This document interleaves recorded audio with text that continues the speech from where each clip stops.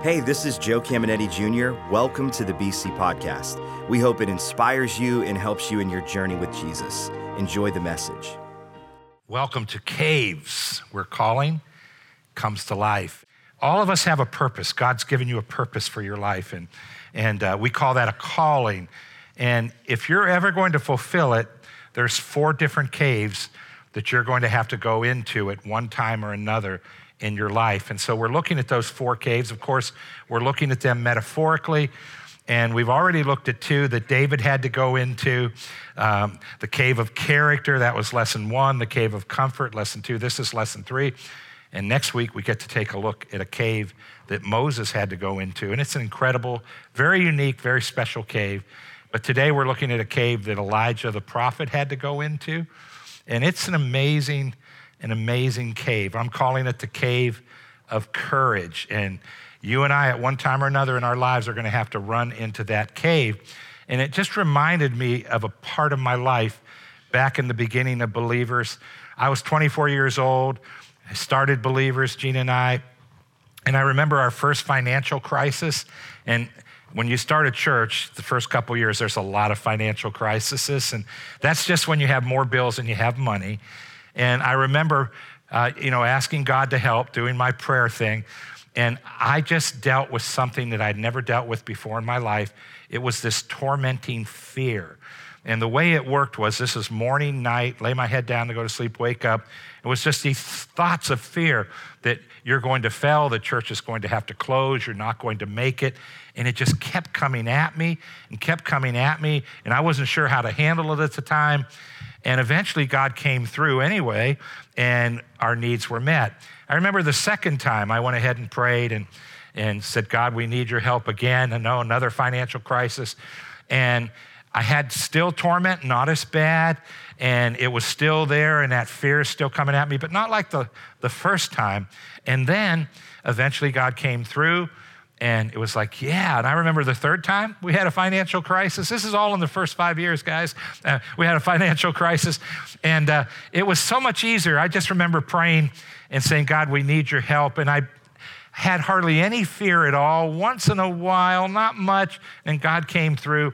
And I remember the 4th time we had a financial crisis, and I just remember saying, God, we need your help again, and not even thinking about it again, and not having any fear whatsoever.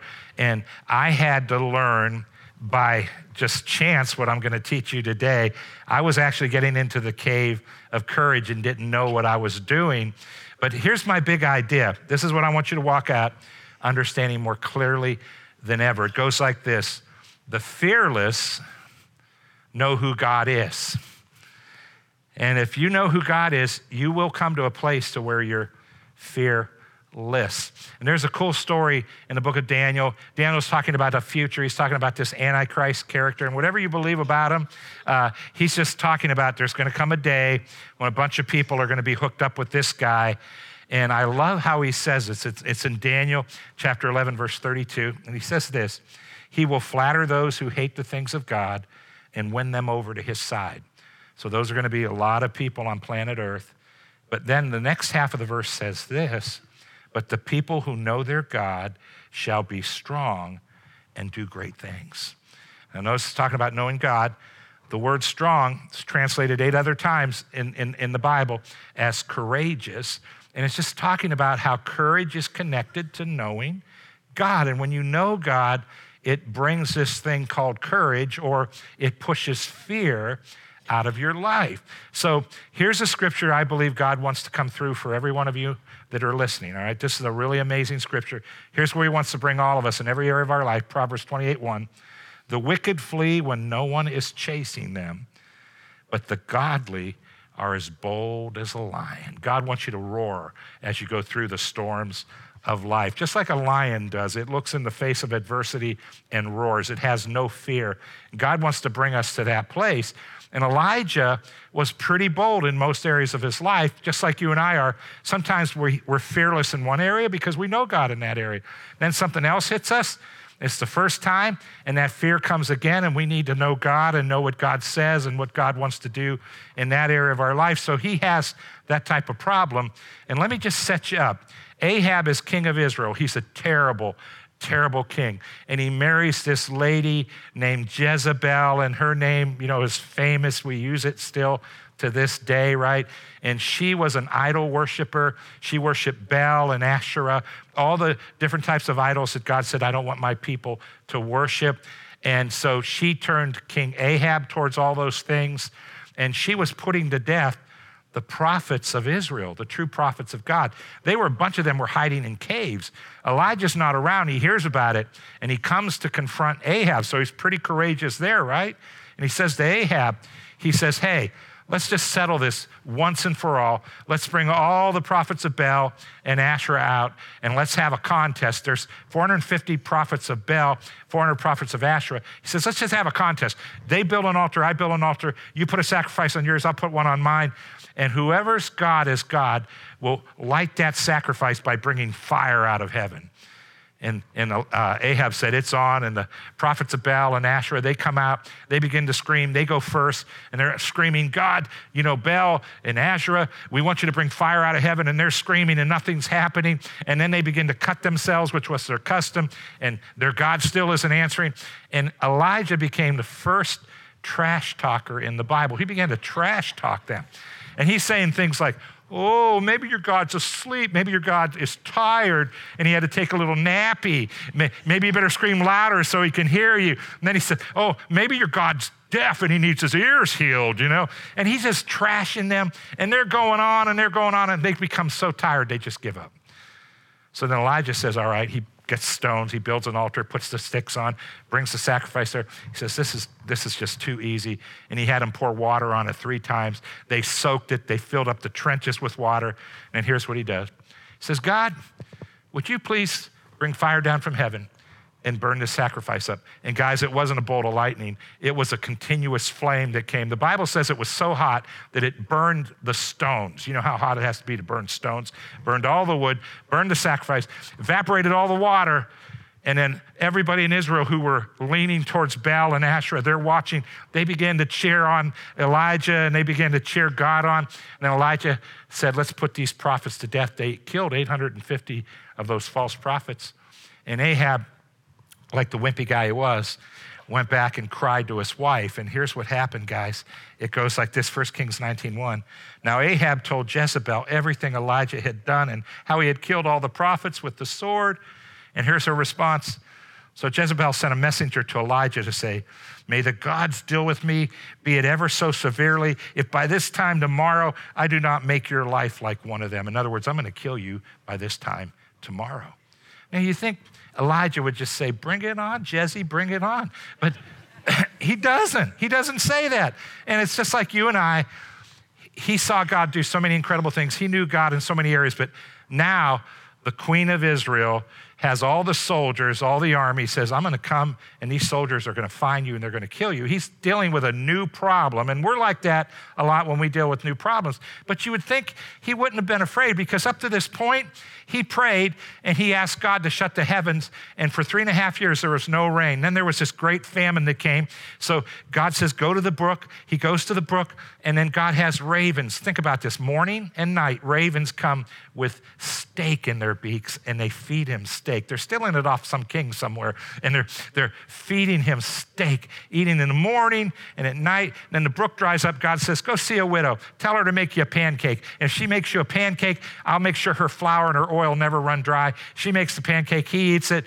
The flour and the oil never run dry for the rest. Most scholars think that was another 3 years that every time they took flour, it filled up. Every time she took oil, it filled up. Talk about miracles. And then this widow's son died, and he prayed, and God raised the son from the dead, and then he just had fire come from heaven. So you think he would just say, bring it on. But here's what he did. 1 Kings 19:3, Elijah was afraid and ran for his life. He wasn't just a little bit anxious. He wasn't a little bit ringing. He ran for his life. He's running, and God met him and did some cool things while he's running. But he ran to the cave of Horeb, which is also called Sinai. It's on Mount Horeb, Mount Sinai, same mountain. They call it different names in the Bible. He ran into this cave, and here's what happens, verse 9. There he went into a cave and spent the night, and the word of the Lord came to him. "What are you doing here, Elijah? Why are you so wimpy? Why are you here in fear?" And here's what he says. He replied, "I have been very zealous for the Lord God Almighty. The Israelites have rejected your covenant, torn down your altars, and put your prophets to death with the sword. I'm the only one left, and now they're trying to kill me too." Isn't that how it is with us?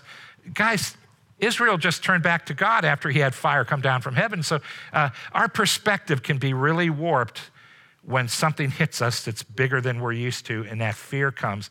And we begin to see things that are not accurate. And that's what's happening in his life. He's not seeing things clearly at this point.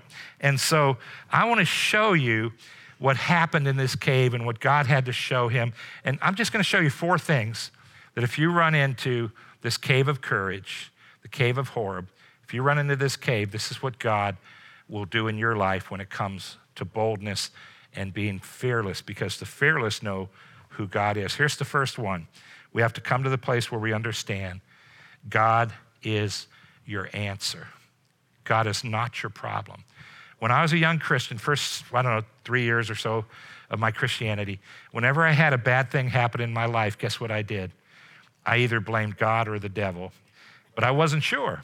And if you read the Old Testament, it can confuse you, because in the Old Testament, God brought a lot of judgment on his people. And so, I wasn't sure, and I didn't have the understanding of the 2 covenants and how we're in a new covenant, and Jesus took the judgment in our covenant, and he's the one that was judged, and God's not going to bring bad things into our life. And I didn't understand that, so I blamed God. And you have to come to a place in your life where you understand God is your answer, not your problem. You'll never have fear leave your life until you settle that issue in your heart. God is the answer. So God's going to try to help him see it. Listen to verse 11, 1 Kings 19:11. The Lord said, "Go out and stand on the mountain in the presence of the Lord, for the Lord is about to pass by." And he doesn't go out. You'll see it in a few verses down. He's so afraid he just goes out to where he can see outside of the cave. Verse 11 goes on to say, "Then a great and powerful wind tore the mountains apart and shattered the rocks before the Lord, but the Lord was not in the wind." When your life gets blown around and blown apart, you've got to understand God's not in that. Listen to the second half, verse 11. "After the wind, there was an earthquake, but the Lord was not in the earthquake." When your life's being shaken up, God's not in that. That's not God. Listen to verse 12. "After the earthquake came a fire, but the Lord was not in the fire. And after the fire came a gentle whisper." And that's where God was, in the gentle whisper. And there's a couple truths I want to make sure we pull out of this, guys. Pretty cool. Do you know God's never going to lead you by problems? And when something bad happens in your life, you don't want to say, well, this is happening over here and this is going wrong, so God might not want me to go this way. I'm going to shift directions. If you think that way, the enemy will lead you wherever he wants you to go. God's going to whisper in your heart. He's going to lead you by the Holy Spirit, and that's really important. God's also wanting him to see that I'm not the one causing problems. I'm the one that's whispering the answers. And I like what happened after that. Verse 13, when Elijah heard it, he pulled his cloak over his face and went out and stood at the mouth of the cave. Then a voice said to him, "What are you doing here, Elijah?" We got to deal with this fear thing. So he's still in the cave. He comes out now all the way out. And the first thing we have to understand, God is our answer. So I want to help us. I know we all come from different backgrounds, and I know, again, we become confused sometimes with the Bible, the Old and the New Testament. So let's just talk about for a minute where bad things come from. Where do they come from? And who do we blame for them? Now understand, in the Old Testament, if you read it, you'll notice God judged his people. God did some judgment on his people. But when you accepted Jesus, you entered into a new covenant. He took your judgment upon him. And someday we'll stand before God and he'll judge our lives and how we lived, and he'll reward us. But when you have problems in your life, that is not God bringing those problems into your life. But let me show you where they come from. First of all, our enemy. We do have an enemy. He is out to get us. He can stir people up and cause people to do things and attack us, and they don't even know they're doing it sometimes. He puts thoughts in their minds.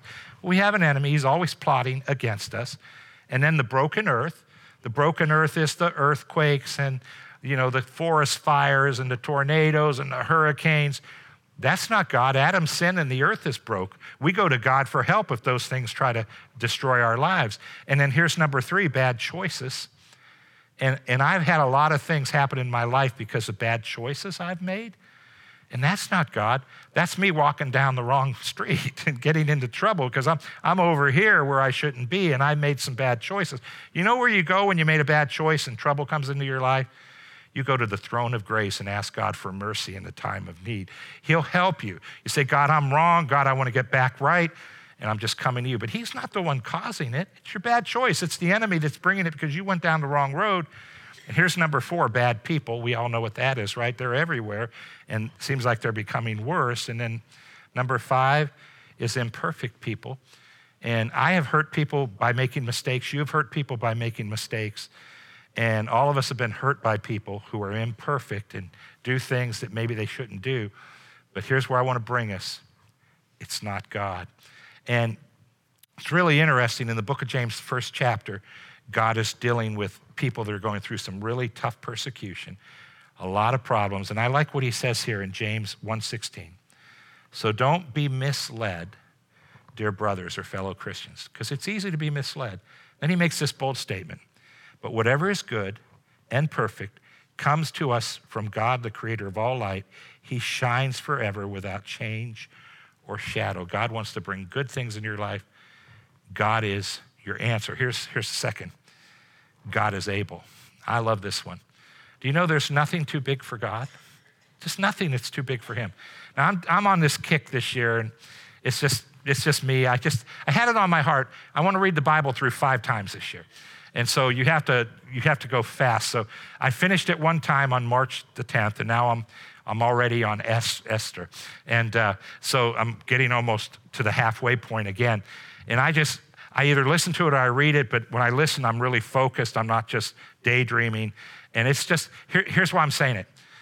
One of the things that stands out is that God is absolutely the most awesome, powerful individual being. He's God. There's nothing he can't do. And he does some incredibly crazy things. He defies nature, and that's your God. And you and I need to come to a place where we realize God is able. Whatever you're dealing with, God is able. And I like how Jesus said it. He said it here in Mark 10:27. Jesus looked at them intently and said, humanly speaking, it is impossible. He goes on to say, but not with God. Everything is possible with God. And everything means everything. So the context plus anything else you can throw at it, everything is possible with God. So God is your answer. God is able. And I love this third one. It's a real doozy. God is with you. He's with you. This is really important. I'm going to share a story. This happened 2 years ago with my grandson, Joey. He's 9 now, so he would have been about 7. And I was telling him, hey, when I was a kid, I spent a lot of times in the woods behind our house, and I would make homemade bows and arrows. And he was fascinated. He had just gotten a plastic one for a gift with the rubber tip, on the arrows. And I said, we'd make homemade ones out of wood, and I'd find the right branches, the right little trees, make my bows. And he said, Poppy, I want to go in the woods. I want you to show me how to make one. So we set a day to go, and we're all ready. We're on the driveway. I have my knife. We're going to cut trees, and I have my string. We're going to make bows. And it was so exciting. And then he looked at me and said, Poppy, do you have your gun? I said, no, it's locked up in my gun safe. We don't need a gun. He goes, Poppy, there's coyotes in your woods. And he had heard how a coyote ate our neighbor's dog. The kids are always listening when you talk, And he hears us say we hear them, howling at night. And so he goes, Poppy, I'm not going in there unless you get your gun. And I said, Joe, they will not attack an adult. They're afraid of me. Plus, I have a knife. We're okay. He goes, Poppy, I'm not going in unless you go get your gun. And he would not go in. So I said, I'm going to go get my gun. I opened my safe, put my little 9mm in my pocket. I do have a concealed carry, so it was legal. And I put it in my pocket. And when he saw I had my gun, he said, let's go, Poppy. And he just goes running into that woods. He was so confident because he knew my gun was with me.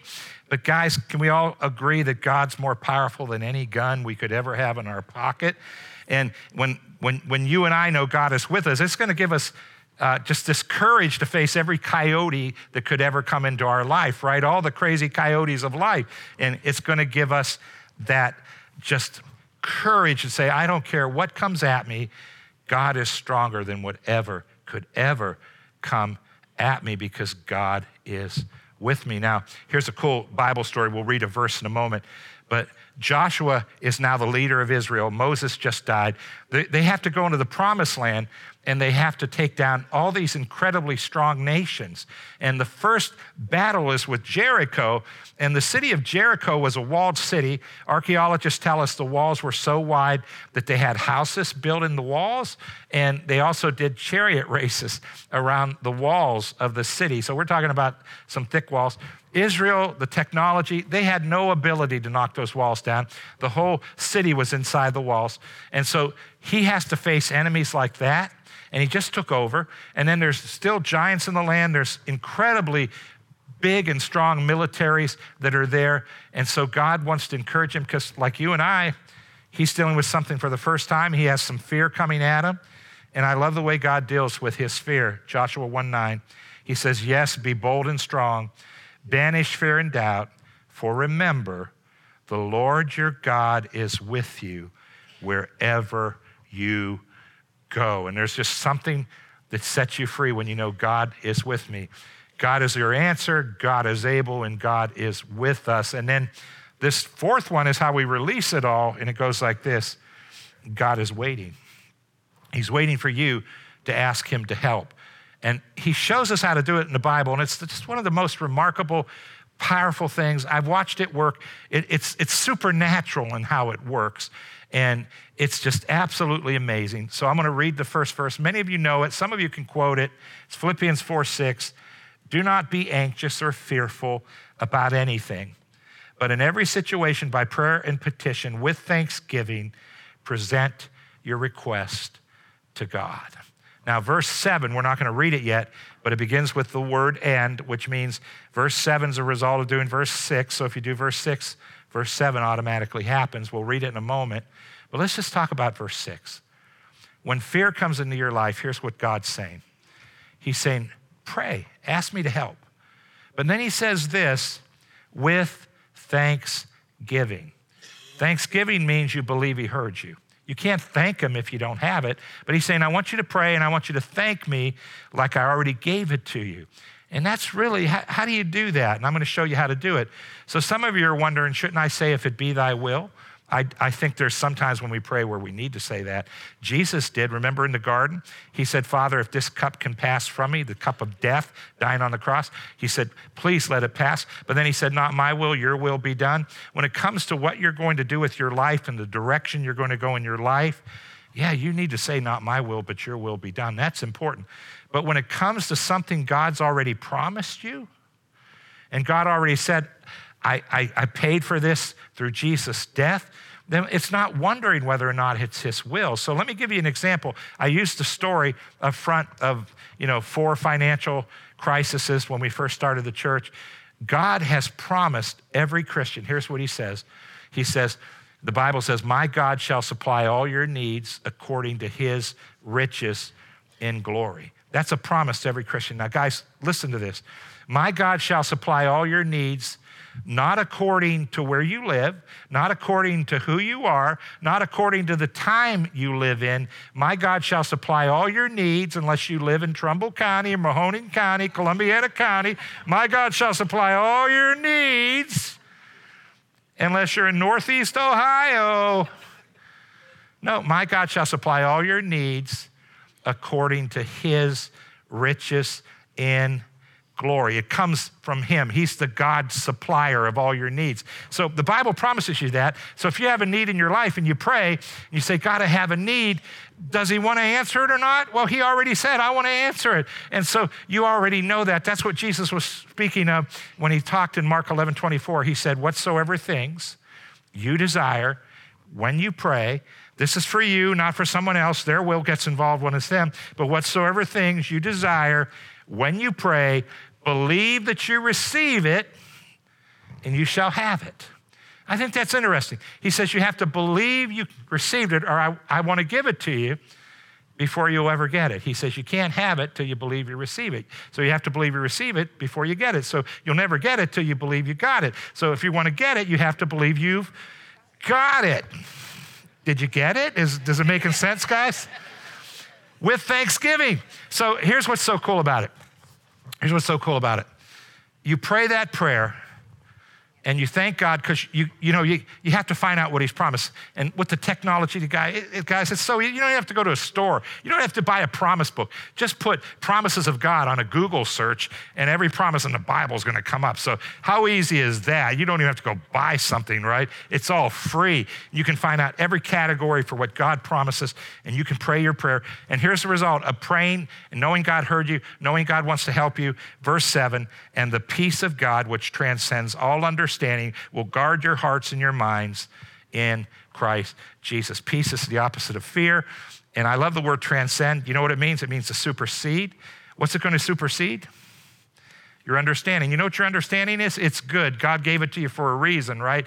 It's the part of you that can say 2 + 2 = 4. That's what it equals, right? So Elijah, here's his understanding. Jezebel has a whole army backing her, and she has enough soldiers to come and kill me. I don't have a job. I need a job. I have this bill. I have that bill. I don't have the resources. That's 2 + 2. But notice you're praying and asking God to get involved. And when you ask God to get involved because he made you a promise and you thank him, here's what happens. This supernatural peace comes up and it literally brings total calm to your mind and it protects you from fear. And let me tell you what else is going to happen. A day's going to pass, 2 days going to pass, and you don't see the answer you prayed for, so fear is going to try to come on you. You don't have to pray again. Here's what you do. You just thank God again that he heard you. And it's amazing. Every time you begin to thank him for what he promised, for what he answered when you pray, it just causes fear to go. I don't know about you, but I'm excited. Guys, listen. God is your answer. God is able. God is with you. God is waiting. The fearless know who God is. I think TCI guys, Boardman, Warren, can we just give it up and thank God for his promises and how awesome he is? You're awesome, Lord God. You're awesome. Let's bow our heads. Let's close our eyes. Let's pray. Father, I throw out a lot in a message, and we're so glad for technology. Everybody can go back and look at that whole PowerPoint and look it over again and read those scriptures, Father, and remind themselves of what you just spoke to their hearts. Heads are bowed, eyes are closed. Some of you are dealing with extreme fear right now. And I want to encourage you to begin to practice what you heard in this lesson. And you might be like me. The first time might be a little tougher, the second time, but eventually you're going to come to a place where you know who God is. And the fearless, they know who God is. That's what makes them fearless. And so heads are bowed, eyes are closed. I just want you to be able to just let God know, hey, I'm going to begin to look those promises up. I'm going to begin to pray and give these things to you and stop worrying about them myself.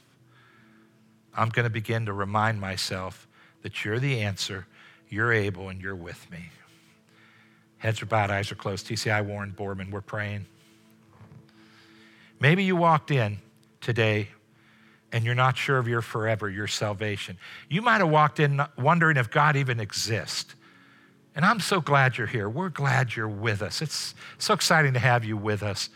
And as our heads are bowed, eyes are closed, I want to ask you to listen for a moment. Jesus came, as we talked about in the Lord's Supper. He came to die so we can live. And the Bible teaches us only God can make that real to you. So I can't make it real to you, but the Bible says if I talk about it, God can make it real in you. So that's why I'm talking about it for a moment. He gave his life so you can live. And he said, whoever calls on my name, I will save them. He said, I'm the way, the truth, and the life. No one can come to the Father unless they go through me. Jesus. And maybe you're listening today and you say, I'm ready for Jesus. I'm ready to accept Jesus. I'm ready to make him my Savior. If you're listening and that's you, I'd like you to pray with me right now. TCI, Boardman, Warren, let's all pray. Can we pray loud enough for them to hear us, those of us that know Jesus? And let's just help them out. If you're praying it for the first time, simply mean it. And just say this after me. Say, Lord God, I want to thank you for Jesus. And Jesus, I look to you right now. I believe that you died for my sins. And this day, I accept you as Savior. And I make a decision to follow you. Amen. Hope you enjoyed today's podcast. There are a couple things I'd love for you to do. Be sure to subscribe, rate, and review this podcast. That helps us spread the word and impact more people. You can also help us see others connected to God by investing today at believers.cc/give. And if you want updates on all things Believers Church, check out believers.cc or follow us at A City Connected on Twitter and Instagram, or search Believers The Connecting Place on Facebook. The best way to connect with BC is live and in person at one of our weekend worship experiences. We have locations in Boardman and Warren, and you can get the service times and plan your visit at believers.cc. Thanks for tuning in to the BC Podcast.